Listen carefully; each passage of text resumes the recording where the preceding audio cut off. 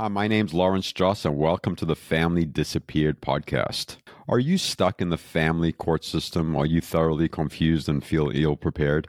Do you feel like your nervous system is going 120 in a 40-mile-an-hour zone? Well, that's how I felt. I went into the system and I didn't know what to expect. I didn't know what questions to ask. I just fully trusted my attorney. And I wish that I hadn't. I wish that I would have been able to thoroughly educate myself. And today's guest, Larry DeMarco, who is the founder of the Law Center and created the Family Court Custody Bootcamp, which is an incredible piece of information that he's put all in one place and made it accessible to so many different people. It will take you through what's going to happen in court, how to prepare yourself, what their attorneys are doing. It'll open up this box of information that's just so incredibly useful for yourself, for self-agency, for your empowerment, and also to resource yourself in the court system because it can be so emotionally destabilizing. Please remember to share, give us reviews on the podcast or anywhere that we're showing up. The more people in our community that know about the services that we're providing is the more people that we can help. And just as a reminder, this is a community podcast.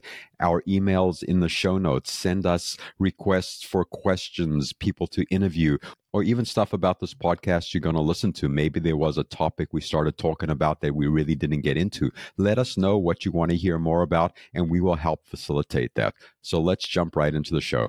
There was a time in my life when I was overwhelmed and underwater.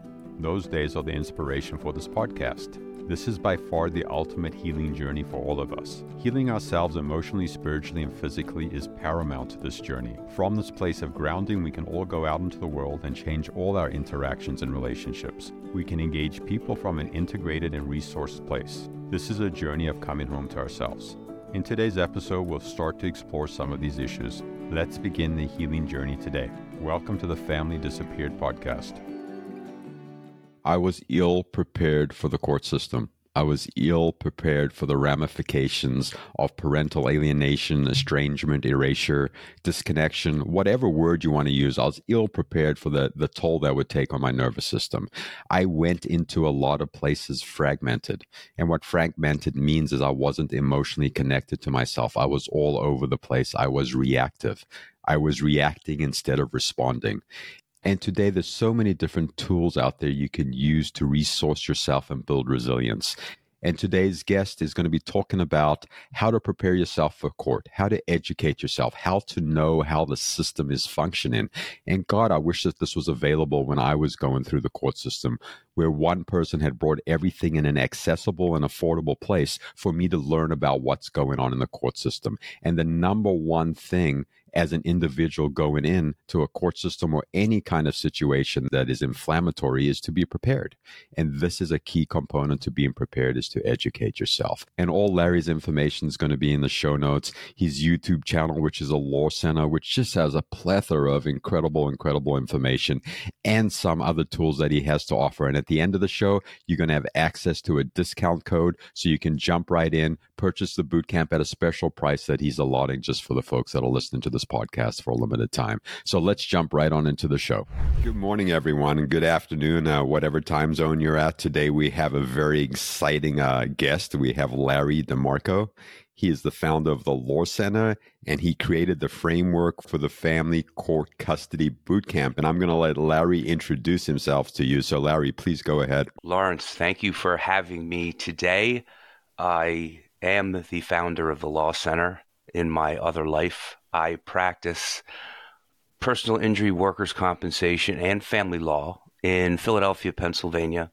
About 4 or 5 years ago, I founded the Law Center, which is a YouTube channel containing free resources for self-represented litigants in family court.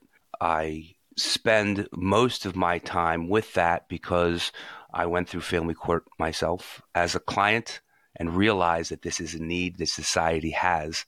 I enjoy making online YouTube content. It's easy, it's fun, I'm good at it, and I have access to the law, and I recognize that the family or the legal system in family court's broken. The lawyers and professionals, actually also mental health professionals, somewhat price themselves out of the system. And YouTube, I I'm a big fan of the platform. Gives this opportunity to have easily organized and indexed online content. So that's where I found a niche because I have the knowledge and I have the skill and I enjoy it. I enjoy producing it and I feel it fills the need. So that's me in a nutshell. Well, Larry, it's so great to have you here, and thank you for the hard work that you're doing and addressing the inadequacies of the legal system and the commodification of our suffering and our pain and the things that we struggle with. You know, it's an incredibly challenging topic for so many of us, and it's literally bankrupted folks. It's put folks in some really undesirable conditions and situations that are not manageable as you're struggling with parental alienation, estrangement, erasure, whatever door you're coming in or whatever word resonates with you. What a great service. And Larry, just to kind of like humanize the experience, are you willing to share a couple minutes about what your relationship is to parental alienation and what that door looked like for you on a personal level? Of course, I went through it myself. And often when I ask people to tell a story, I say, stop, give me the end first. So I have a happy ending with my story. It's important. I just want to get that out. I just came back from visiting my son at the University of Pittsburgh. He's 20, he just turned 21, and we have a strong relationship. And I can't talk about this topic without an emotional trigger. I hope that doesn't make you or any of your viewers uncomfortable. But when he was 1, I split with his mother, and we went through the what I would call a extremely high conflict custody process. And when I realized that I was facing, we didn't have the terms. I didn't know what it was. The law and the theory was not as widely as developed as it is now. But I remember explaining to my family, my mother and aunt, what was happening. So she sent me Richard Warshak's book called Divorce Poison. And those resources in that book, and quite frankly, coming from a strong, good parenting, I had a foundation to fight what I faced really for the next, in fairness to his mother, it really was worse early and it got better. I can't say it was forever. It was not. Things got better for her. And so she backed off, but my son quickly figured that, or figured out that I was his rock and that I wasn't going anywhere and that he had challenges with his mother that I then, I once saw a social media post. I spent half my life trying to fight, convince my child not to hate me, and the other half convincing my child not to hate my ex. And I related to that, and that's what that's a typical cycle of parental alienation. Once the child realizes what was happening, the child is very angry at the alienator, and through patience and understanding, I was able to help him save the relationship with his mother. So that's really a nutshell of maybe when he was around 8 to 12, it really turned in a better way.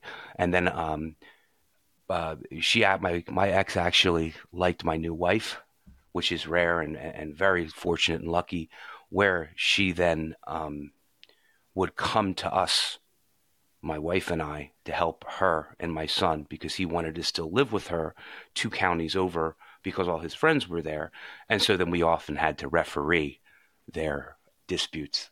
So that's that in a nutshell. Thank you for that, Larry. And I must say, when you get a little bit teary-eyed and vulnerable and choked up a little bit, I think that's a really important thing to see. For me, like I got a little bit of goosebumps and I felt like emotion in my chest and definitely some energy in my eyes, definitely some moisture. And I appreciate that because this is an incredibly challenging journey for everyone. And some folks are able to intercede at a younger age and get connection back. And then there's folks all over the spectrum that are still struggling. And all views are welcome. And we're so excited to hear that your relationship is in a really healthy and good place. So we're going to jump into some questions here about the family court system. Sure. It's an involuntary response, by the way. I have an involuntary response when I talk about my son and the past.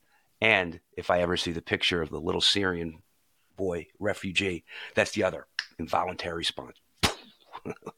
No control. That's beautiful, man, that you're able to be in contact with those connections. A lot of us just shut down emotionally and we can't reach the tears anymore. For me personally, like the first year or so, I just cried. Like year two, like the tears started drying up and now it's hard to touch it. Like a commercial will touch it, but actually touch it into the real depth of emotions, I find really challenging for myself personally. Well, it's a painful topic, as we all recognize. So as an attorney navigating the legal system, the family court system initially, what did you find to be the most alarming and concerning aspects as a professional jumping in and looking for other professionals to support them in this arena? The worst that I saw, most alarming, this is an easy question. It's a good question. It's an easy one for me to answer. That the fact that you're at a conflict with your own lawyer, the way the business part of it and the business of law, particularly the family law business, to me might be the sole biggest responsibility for hard times that parents have to pay. The legal system perpetuates conflict because the financial incentive and the hourly rate system is so destructive to the client and beneficial to the attorney that as a professional, as an educated professional who came into two separate offices, one I found on my own for my own internet research, and the other was a friend recommendation. It was a friend of a friend. So this was someone who had someone else to answer to. And they both treated me the same, listened to nothing that I said, did not care what I requested or recommended. And one gave me no value. And the other, my friend or friend of friend, almost gave me less than beneficial value. Neither of them wanted to do a reasonable request of give me a contempt hearing when I knew I was dealing with a narcissist and a sociopath. They said, oh, no, you're going to agree to this. I said, no, I'm not going to agree to this. I know I need a contempt hearing because she has no interest in letting me see my child. But yet, both lawyers wanted handsome fees to do absolutely nothing. And I thought, if this is what they are trying to sell me as competent representation, someone who's educated and was researched and was focused in talking to them, my goodness, what are they doing to their clients, their other clients, their lay people clients, especially the ones who have money and then they can bilk or would know what nonsense the bill was. So I self-represented and found a different way. And that's why my journey is what I try to share to others, because it's doable. A law degree gave me the confidence to do it, but I was not a family law attorney. I knew where to look. And all the information lay people now can find online. So how I try to empower others is to help you find what was very easy for me to find, but it actually is also easy for you to find in modern times, because everything, all this information is online for free, and it's just learning how to navigate it and find it quickly is what the current challenge is for the self-represented litigant. So it was alarming to know how poor the legal system and the legal profession served their family. Yes, and the amount of conversations that I have and you have with folks that are bankrupt, have no money, aren't getting legal representation, aren't having their attorneys actually following their course of direction is destabilizing. And you mentioned something in that answer that I just want to touch on a little bit deeper. You mentioned on this idea of having conflict with your attorney, and the conflict with the attorney being part of the inertia that drives parental alienation and estrangement and erasure, and that it's built into the system. Like, I know for me personally with my attorney, like, I was anxious to see him. I was anxious to get anything in the mail from him. I was anxious to have any kind of conversation. And he was relatively present and available, but definitely motivated by the money and the billing. So this idea of this conflict that's automatically built into the relationship with the attorney, can you talk about that a little bit more from your perspective? Sure. So think of you, Lawrence. You're a serial entrepreneur. And I also didn't get a chance. I want to thank you and acknowledge you for all the good work that you do in donating all your time and resources into the organization that you have. Businesses or business people who then go into law and practice family law, if they are motivated primarily by business, so the conflict is there is a fast way and a long way to resolve family law issues. Because to me, the standard is supposed to be best interest of the child. Well, it is. All 50 states, the standard for winning a custody battle is what's in the best interest of the child. Well, really what that means, what's the best interest of the child is for the parents not to fight and get out of court as fast as they can. So any social worker can tell you that. What's in the best interest of the child is no litigation between the parents, no matter how much conflict there is. Bury it immediately, save as much money for that child's college or secondary, postgraduate education and resources to raise the child and live in harmony and peace and move on with your lives. However, the business model of law office is get as much business as you can, and the more people fight, the more that they're going to make. And the business of a law firm, well, there is a law firm that's a business, but there's also you as an individual suffering from the breakup of the most important relationship of your life with your child's parent.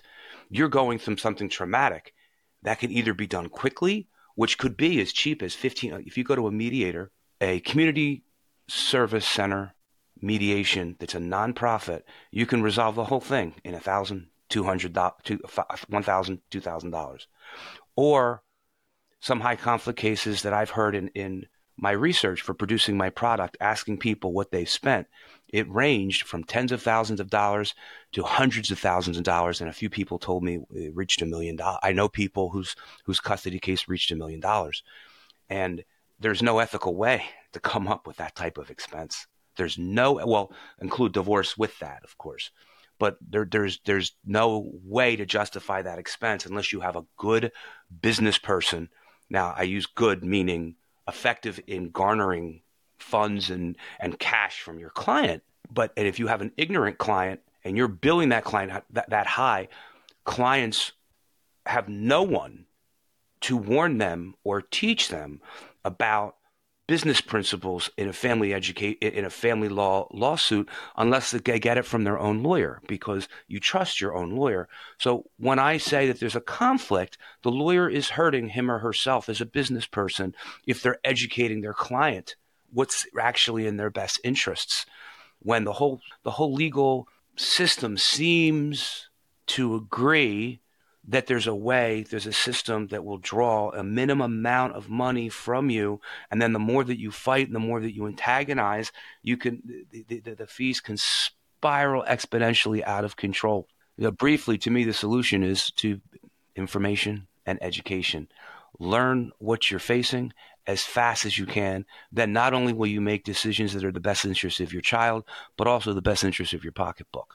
Thank you for that. And I also want to acknowledge to anyone out there that's listening to the podcast that this information is really important, and it can be dysregulating to your nervous system. And if you are in the middle of the court system, I just invite you to take a breath. If you're listening to the podcast, take a break here, take a break there, resource yourself, because a huge part of this idea of going to court and interacting with the attorney and stuff is really building resources and resilience for yourself, your own mental health capacity. It's a really important part.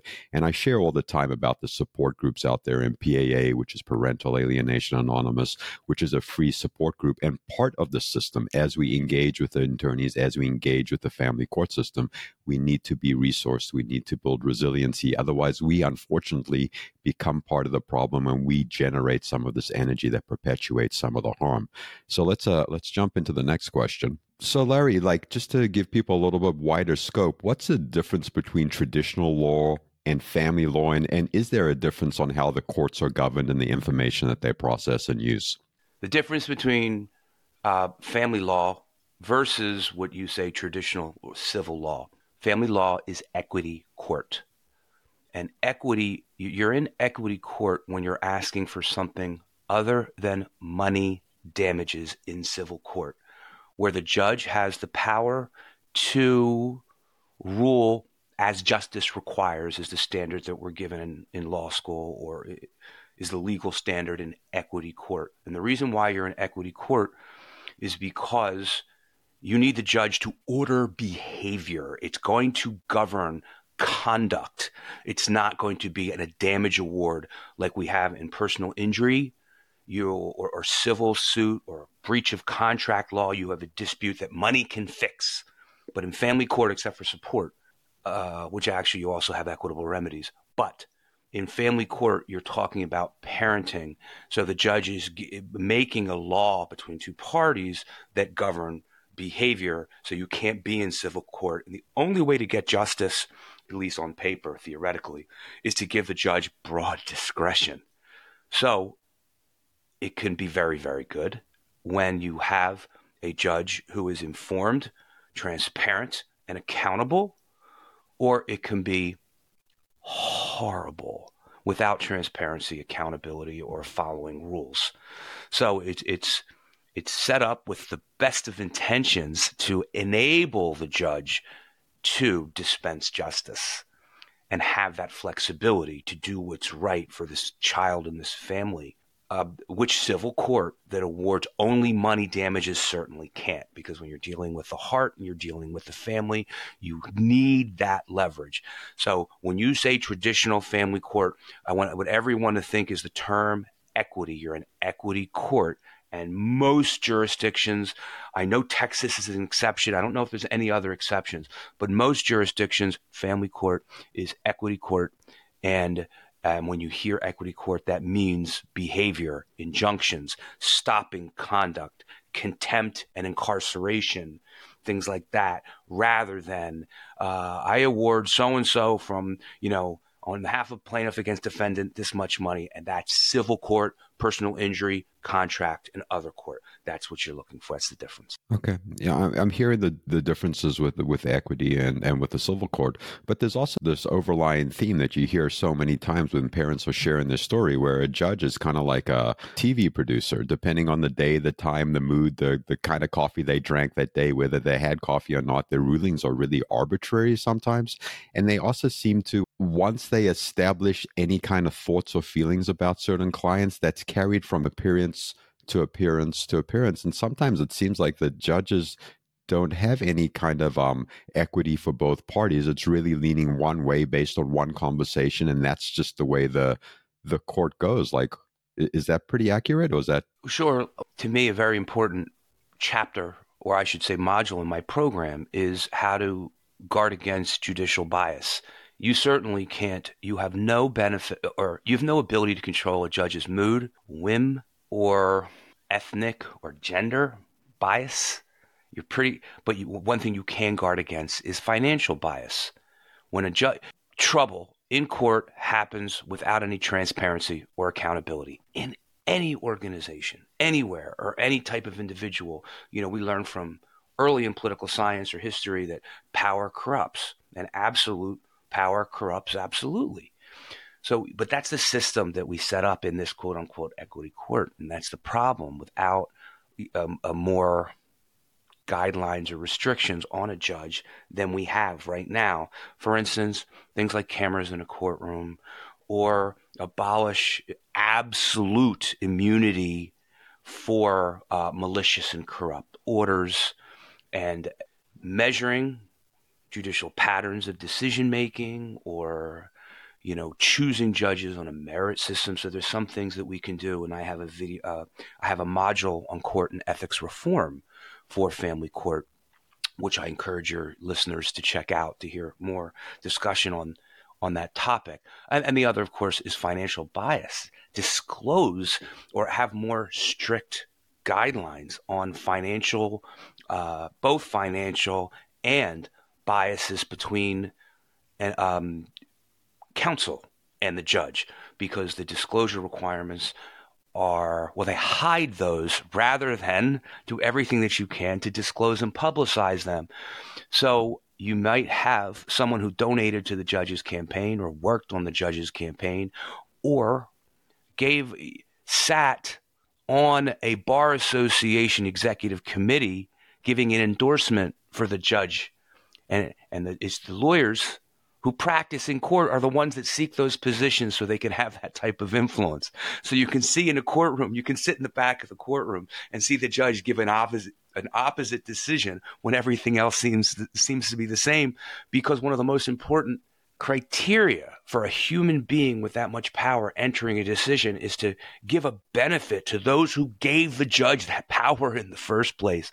So to understand that type of influence and where it comes from is something that with research you can learn and somewhat control, but without significant court reform or reform, you can't control the other. So I do think we have a system that gives judges too much power in that equity court without any type of transparency and accountability and transparency in putting the reasons for their decisions and subject that to some type of review.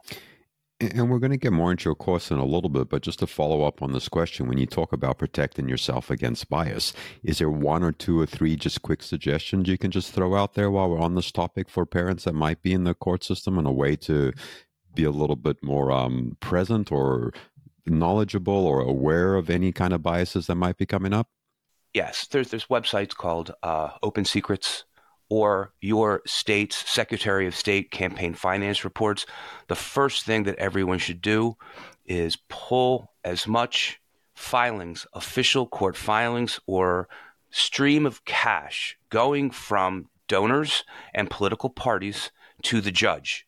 You can find out at least what cash went and from what law firms, and then just cross-reference so that if there is a generous donation, or if you know a judge served on a particular committee during a campaign, you can find out whatever puppet strings may or may not be there, or the absence of such. If you can't find anything, look, don't kill yourself. There's nothing you can do about it. But be a research nerd.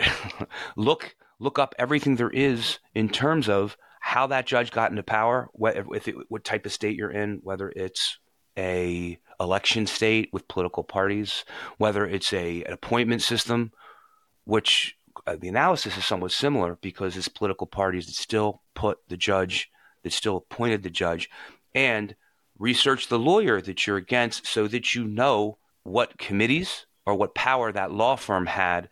And often you can't get recusal, mind you, but you can at least fight fire with fire, so that you're not at a disadvantage if you have the money to be able to do that and resources to be able to. But if not, you move for recusal.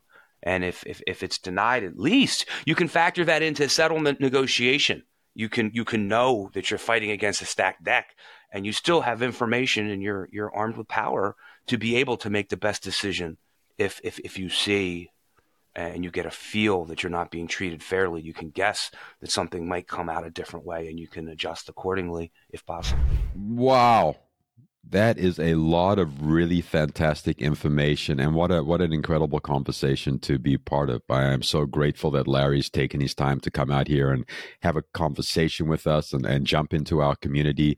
And this is part one of part two. Next week is just going to be just as powerful, delving into more parts of the family law system, what you can do to take care of yourself, and also answering some really complex questions of how to navigate this space. What are the takeaways? Should we have an attorney in certain places? When do we not need an attorney? How do you unbundle some of the services with attorneys? How do we mitigate some of the system that's perpetuating and turning us just into functionality of money, right? Because at the end of the day, there's so many players within the system that are making money and making a living off some of this pain and conflict. And they do not, as we spoke about in the podcast, want us to find an efficient and effective and useful way to move through this really, really quickly. And please remember to share the podcast, to share any of our kind of resources. Please leave a review.